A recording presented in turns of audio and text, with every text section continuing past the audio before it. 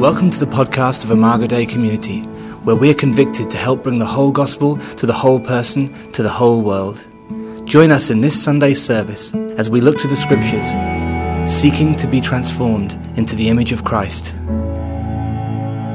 We have been taking a year to walk through following Jesus, and we've looked at several different things, from attitudes to character to teachings that he did in the parables, till last week and this week looking at miracles, and then next week we go right into our Advent season.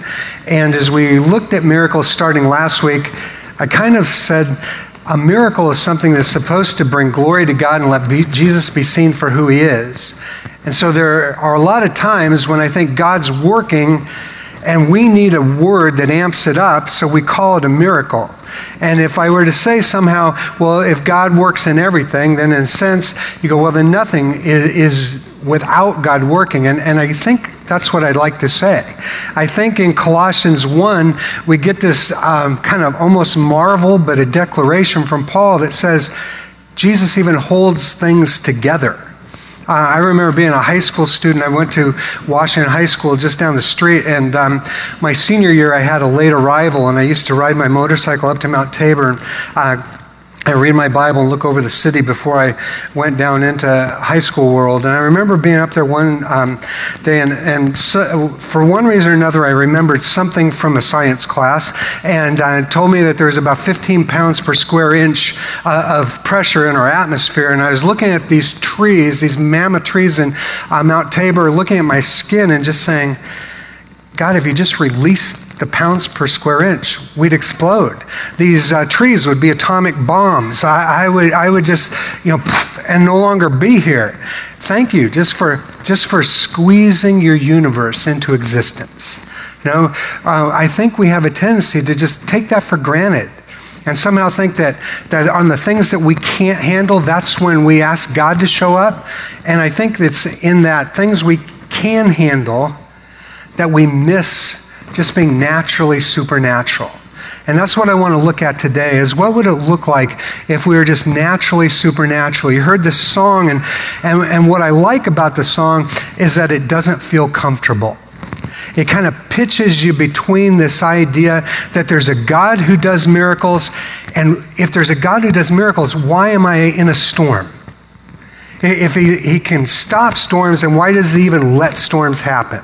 If he can heal disease, then why does he let disease happen? And we're caught in this tension of, it seems like there isn't any formula. I can't pray and get a yes. I can't behave and pray and get a yes. There doesn't seem to be anything I can do to make God move when I want him to. And yet he invites me to ask him to move in every area of our lives, everything that happens in our world. One author said it this way: I needed to stop seeing myself as a self-contained unit. I needed to adopt the four pictures the New Testament provides for me: a vessel, a temple, a branch, a body with Christ as the head. In each of these pictures, I am hollow and designed to be filled and energized by another. I'm not a self-contained unit. Somehow that's the picture we have, that we're supposed to be as self-contained and as self-competent as we possibly can. And those places where we can't, that's where we ask God to just kind of fill in those cracks, rather than you and I are designed as containers. Containers that the Holy Spirit lives in, containers that Jesus lives in, containers that the Father lives in. The Father, Son, and Holy Spirit indwell us in a way that they express themselves through us. And as we start looking at life that way, maybe we can see it from a little bit different perspective. The parable, the miracle that Lisa sang about is in the three first Gospels of the New Testament, Matthew, Mark, and Luke. And we're going to look at it specifically today in Luke chapter 8. And as we look at Luke chapter 8, there's a couple things that happened before this miracle. First, Jesus tells a parable about four soils. And of those four soils, only one soil is fruitful. Then he tells a story about a lamp, and that a lamp gets displayed rather than hidden. As though he's saying that in a natural world, there are unfruitful and there are unlit areas. And in a spiritual world, there is fruit and there is light. And that we're supposed to bear fruit and be light even in the world that's natural. And that's what makes it hard to be naturally supernatural. Is because we somehow think that has to be that jacked up miracle rather than something that is just living out God's kingdom in a world that's almost hostile, if at least territory that is still to be advanced. Then he has a family, his mother, his brothers. They come visit him. People say, your family's here. And he goes, my family is those who would do the will of God. And he talks about a natural family that's biological and a spiritual family that's a faith-based family.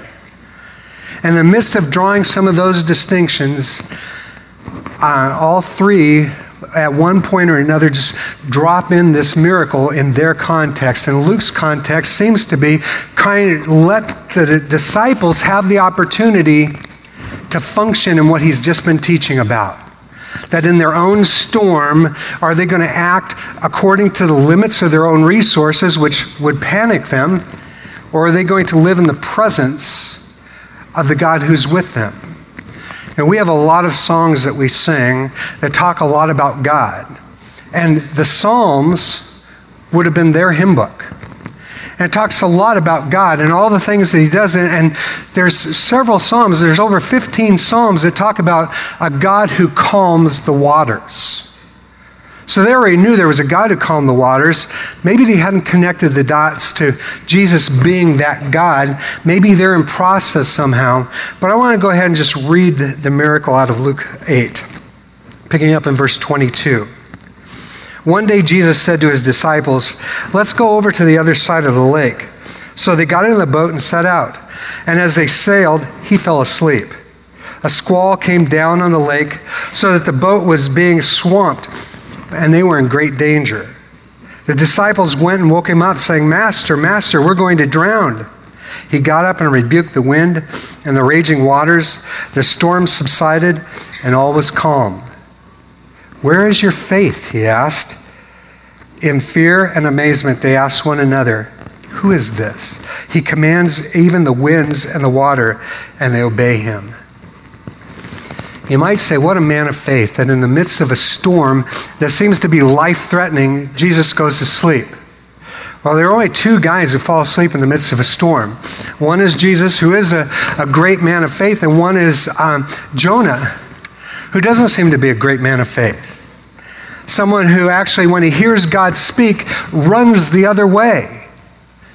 And Jesus falls asleep, I believe, because he is able to differentiate himself, crisis, from who he is, and say this crisis doesn't mean who I am. Jonah wasn't able to do that. The disciples aren't able to do that. The sailors on the boat where Jonah is aren't able to do that.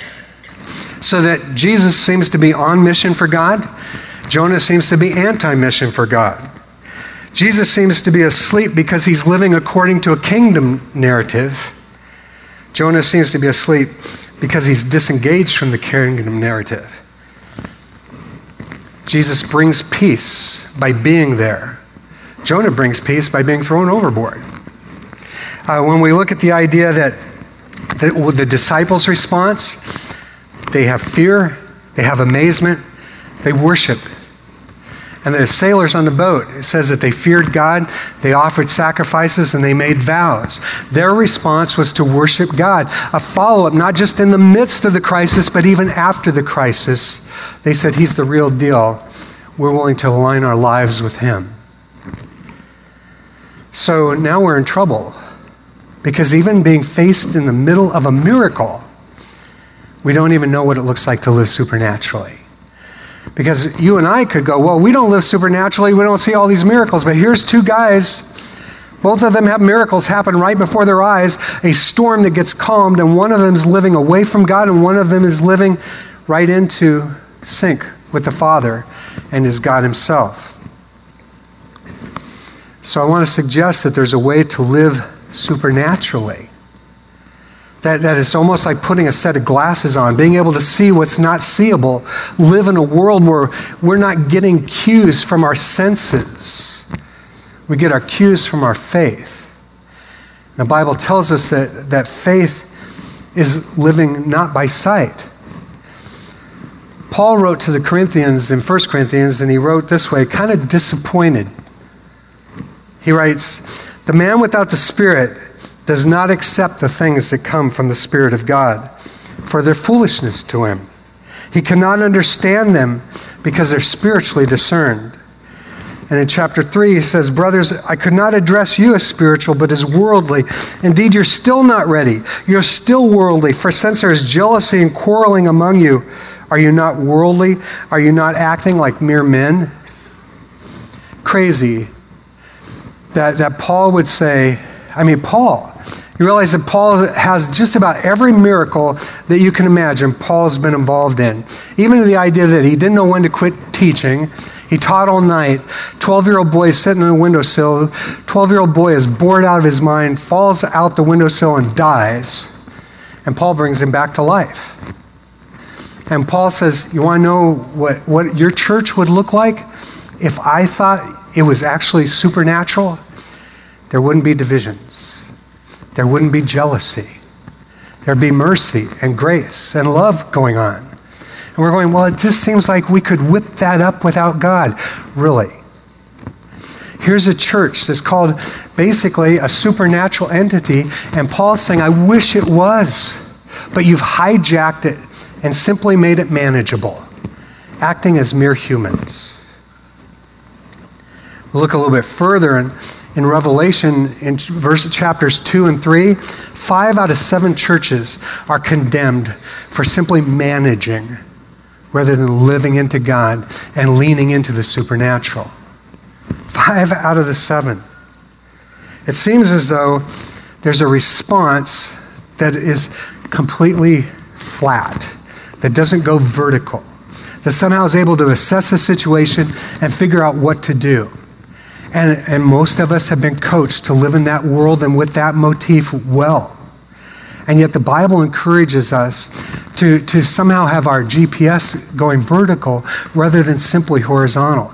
To lean into, what would it look like if God were to be God in this situation, and if I were to be God's in this situation, if I were to be hollow and inhabited, and he were to use my words and my touch and my encouragement in the life of someone else, what would that look like? Here's an example of what a worldly mindset looks like. And I'm not suggesting moral, I'm suggesting orientation. What narrative are you going to live through?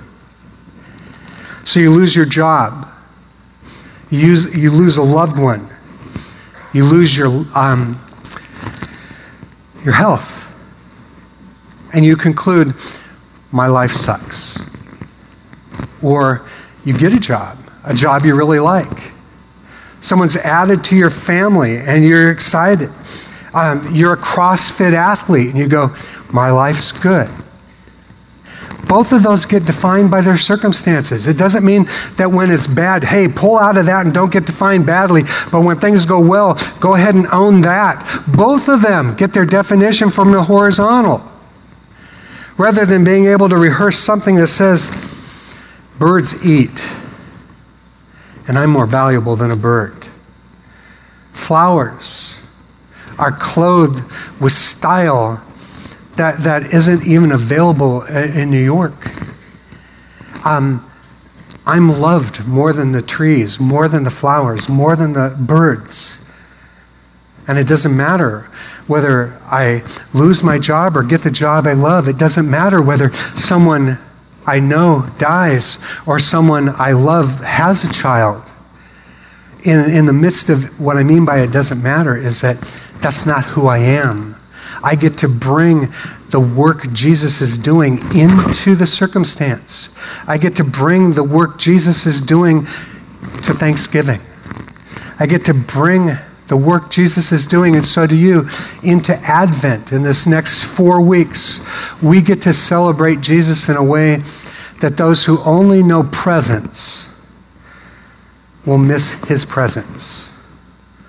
And we get to be that portable suitcase that brings him to company pit parties, that brings him to family gatherings, that brings him to worship services, that brings him to bear simply in the thoughts that are going on within your home. We get to be that kind of delivery system.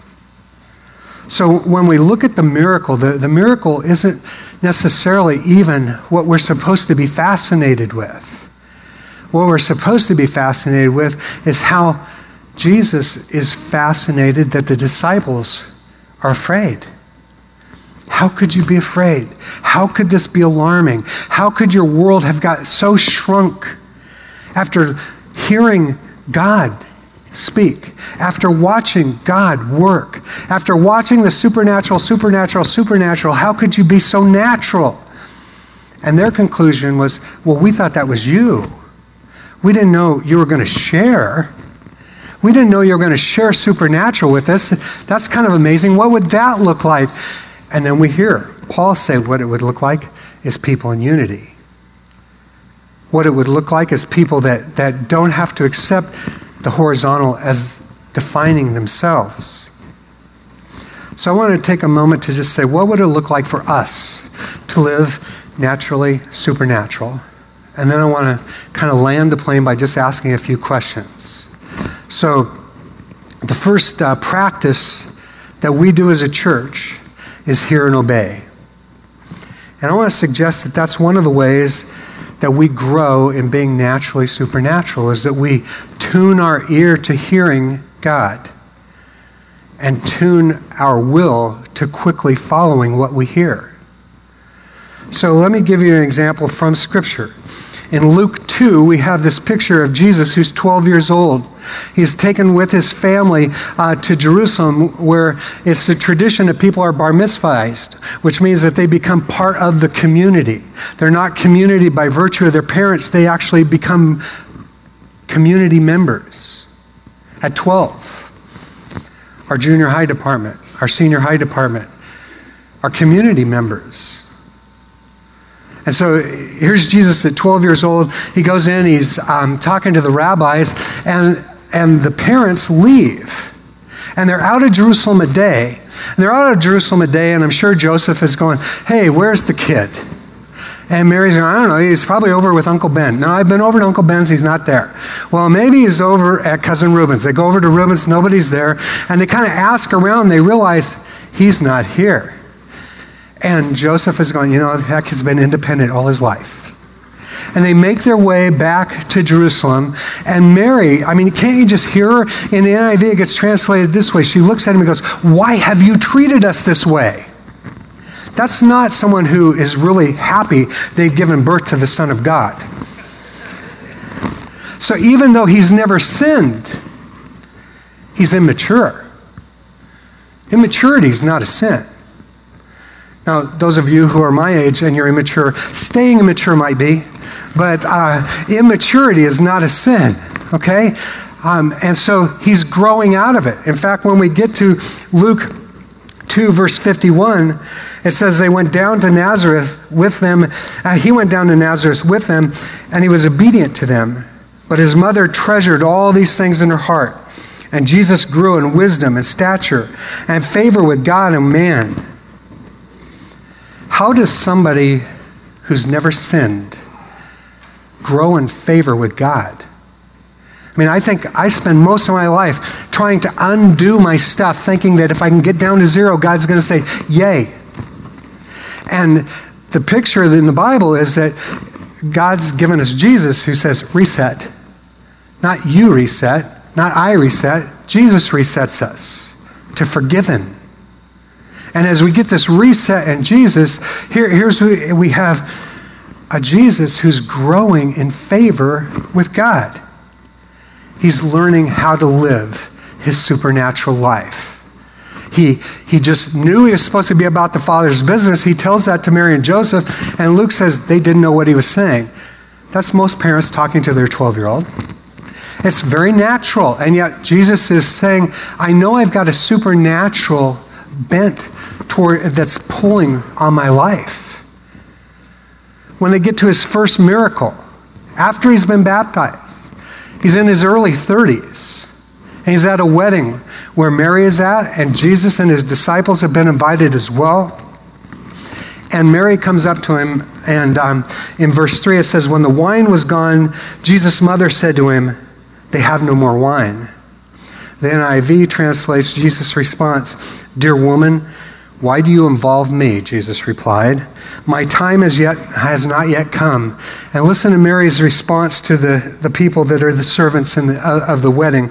His mother said to the servants, do whatever he tells you. Mary actually, I think, was ahead of Jesus on the curve a bit. She'd spent her life listening to the Holy Spirit wreck her life. You know, she had wedding plans, and all of a sudden she's pregnant. And she's saying, I don't know how this can be. I'm a virgin. And they're saying, Holy Spirit. He's going, I don't have mystery. Miracle. I don't think she's going, yay for miracles. I think she's saying, are you kidding? I would just like to look better. I would just like more money. I would just like to live on the slope of Nazareth rather than down in the non-view homes. Those would be miracles. Baby out of wedlock, I don't know.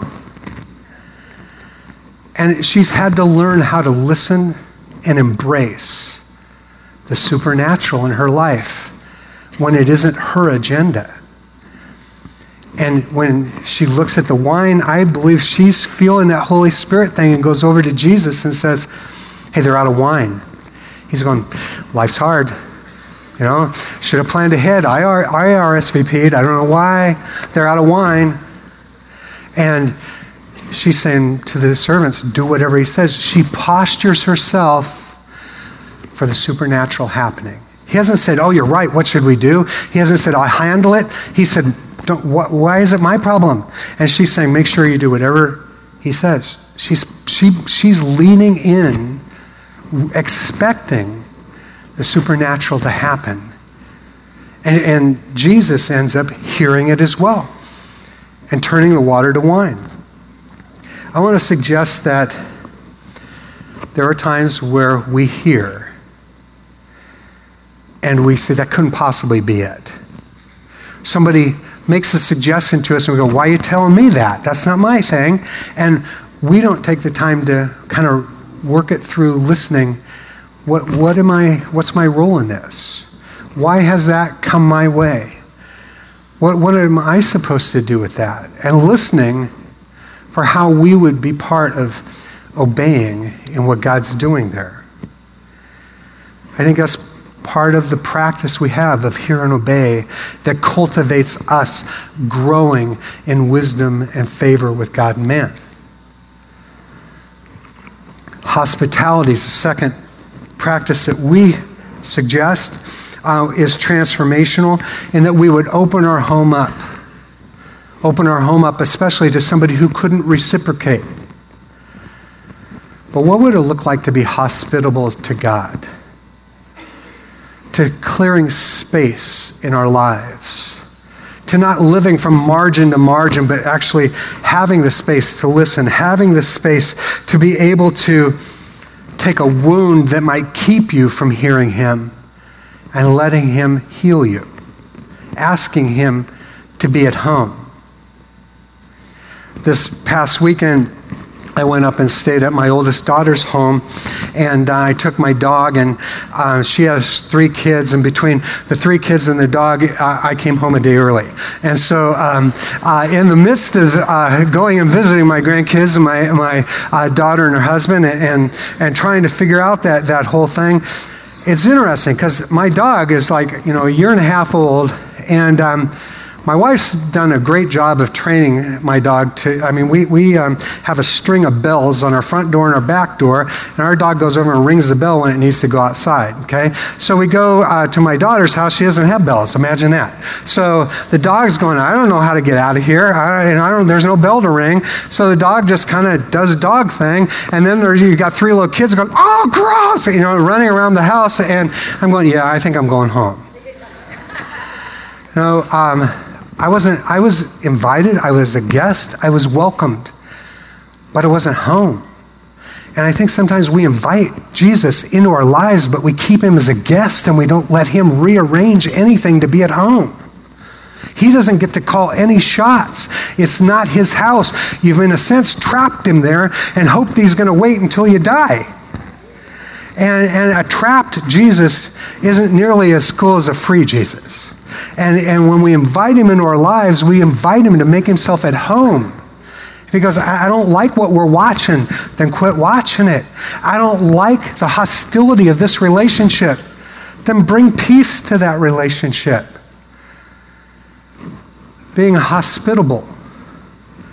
And the third practice that I think addresses it is the idea of generosity.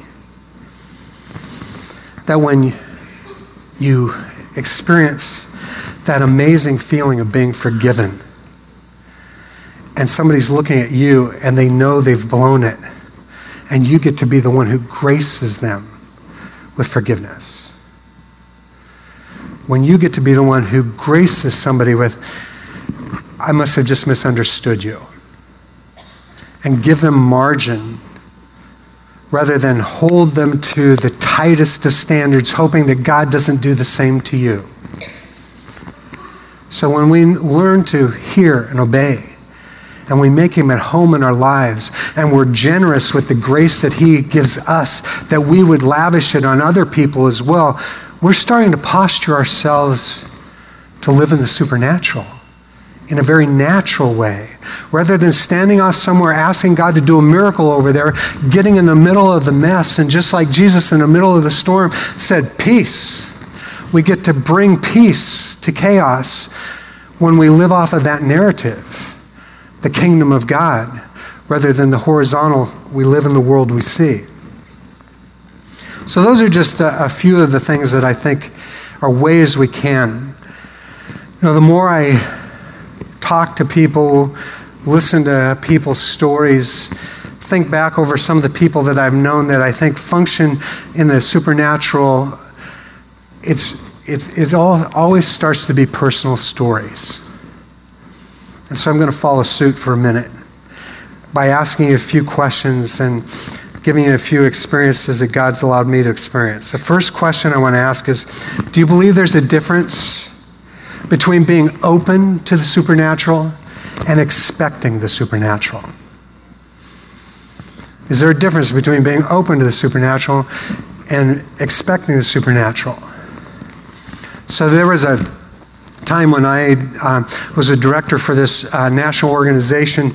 Well, actually, I was a North American director, so Canada and the United States, to do training for youth pastors. And I was speaking at a conference up in Canada, and I brought my two sons with me because the guy who was doing the music was a guy that they really liked. They had all of his albums and stuff. His name is Paul Oakley. He is from the United Kingdom. And as he was leading worship in one of the sessions, he said, I'm just going to pray this prayer for vision.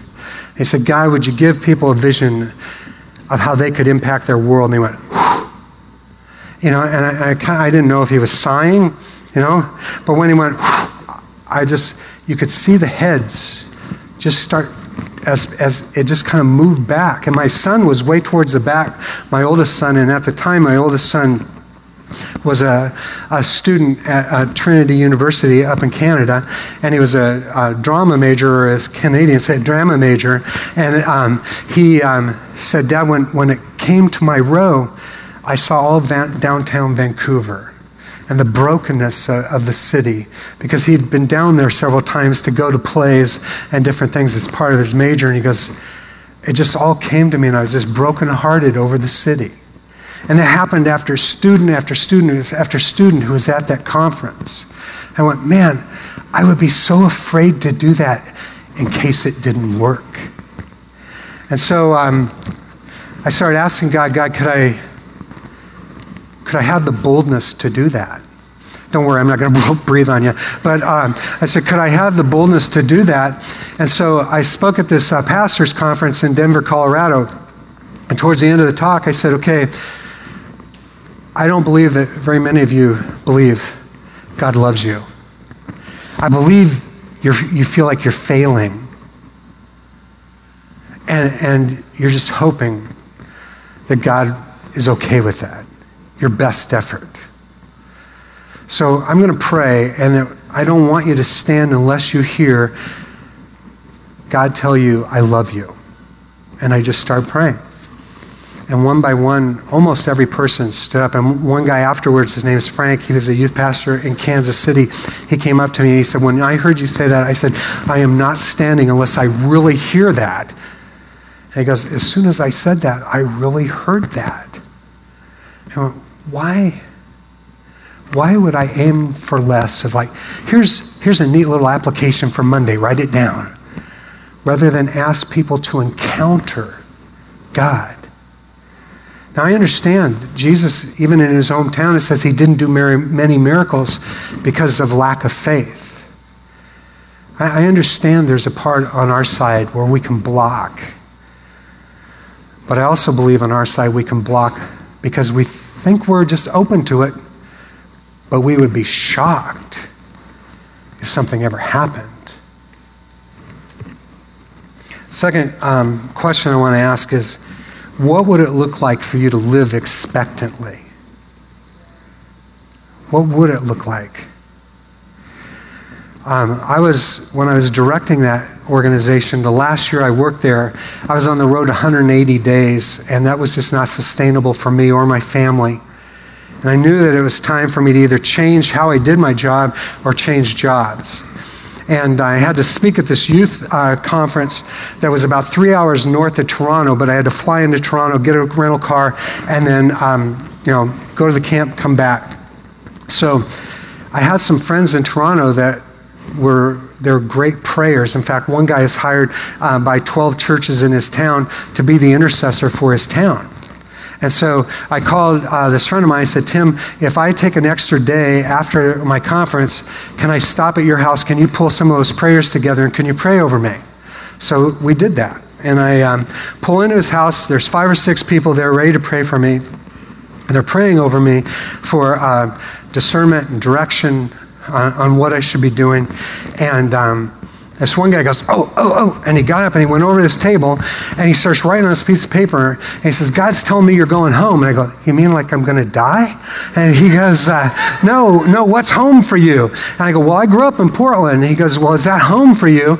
And I said, well, actually the first place where my wife and I lived on our own, had children, kind of raised them without any kind of external family around, we lived in Seattle. And he pulled up this piece of paper and he'd written Seattle on it.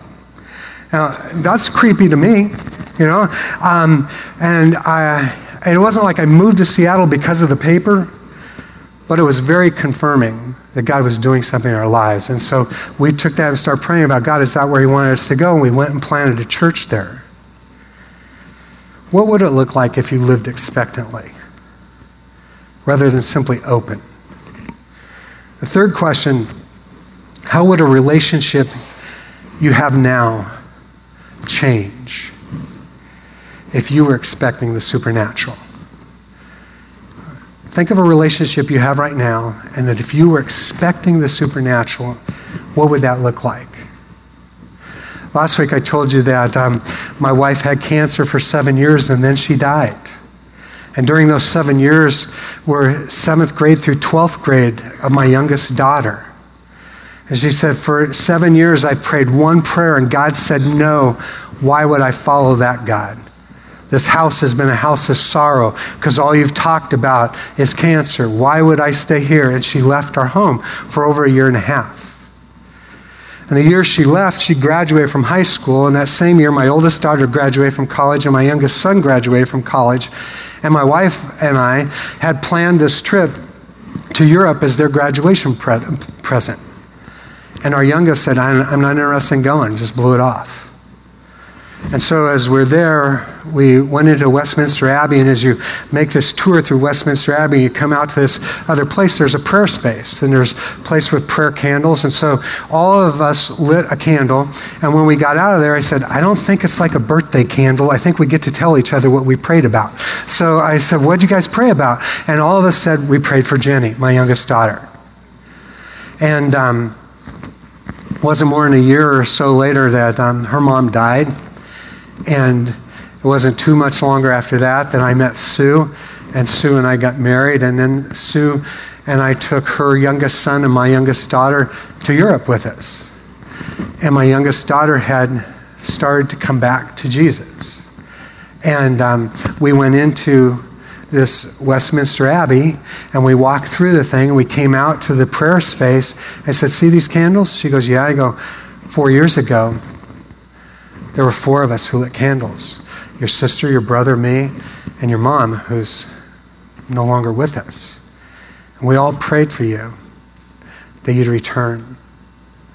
So it's pretty cool that you're here. And then she went and lit a candle. And I'm so grateful that God answers prayers. And that what do I do in the midst of a girl who's turned her back towards her family and God? I don't turn my back towards her. I expect the supernatural. And sometimes I don't want to expect the supernatural because I can't handle the heartbreak of day after day after day of it not happening. But that's Jesus looking at his disciples and go, where's your faith?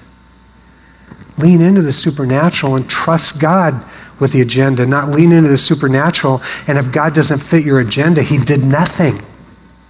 He still gets to be God even when you lean into it. But we think that somehow because we don't like what he's doing, if we disengage, then we won't get hurt. Disengaging is self-destruction. We were designed to live in the supernatural. We are spirit. We are people that are worth a rescue. God didn't even become an angel. He became a human because we were the ones on the rescue plan. We're the ones who are valued. Some of you think that if you saw an angel, you'd see a miracle. But you're seeing miracles sitting right next to you. We're the image of God. We're the ones that God has said is of highest value, worth the life of his Son, that he might rescue us. So my last question, what keeps you from being filled? What keeps you from leaning in? For some of you, I think it could be fear. Fear that it won't work. Fear that you've tried it before. Fear that God might do that for someone else, but not for you. And so I'd rather not be disappointed. So we don't try. For others of you, it might just be that you haven't seen it. And you've never asked to see it. And for some, it may actually be that you've just never even connected with Jesus. I mean, you are open, but you've never really engaged. I want to invite you today that if that's you, if you're someone who has heard about Jesus, maybe even church has been very familiar to you for years, but you realize that as far as naturally leaning into the supernatural, it's just never been part of your experience. I want to invite you today to have that be your experience. Jesus invites people to come to him. He invites us all to trust him. In fact, he invites us to not be afraid. So as we look at this table today, this table is a sign of a God who did a miracle. He left heaven and took on humanity and lived as a human and died in our place. And he rose and he lives today. And that resurrection power is what gives us life, that we might live in the supernatural. So I want to ask you today that if you are afraid, that you would go to one of the doors and you'd pray with somebody that God would give you faith to replace your fear. I want to ask that if you've never connected with Jesus, you go to the doors and talk to someone about how could I make that not just a force, but a relationship. And for those of you who maybe have just been distant, like my younger daughter, I want to invite you to come home. He's not going to hold anything against you. His welcoming arms, that you might experience his love and his life, and that naturally you might traffic in the supernatural. We've had people here that have had ailments, and people here have prayed for them, and those ailments aren't there. We have elders that pray on a consistent basis for people as they come back and say, I want prayer. And God has shown up in those prayers. But it's not whoever's up here and it's not ever whoever's back there. God intends to scatter himself throughout Portland in all these containers. And I would ask you to open yourself up today to let him be the one that would fill you. So I'm going to pray to that end. And I would ask that even as you come to the table today, just receive the grace that no one deserves, that we might be agents of grace to a city that doesn't deserve it. So let me pray for us. Father, thank you that you haven't left us to our own devices, that this isn't a life that's lived in the natural and an afterlife that's in the supernatural, but eternal life begins now. So let us live in that world, not afraid to ask you for miracles, more than just open to them, expectant that you are going to heal lives and relationships through us as hollow and inhabited children of God. I pray that would be our experience as a church. In Jesus' name, amen. We pray that God will use this message to strengthen your faith and draw you into a deeper relationship with himself. If you're interested in hearing other sermons or want more information about the church, please visit our website at www.imagodaycommunity.com. Thanks a lot for listening.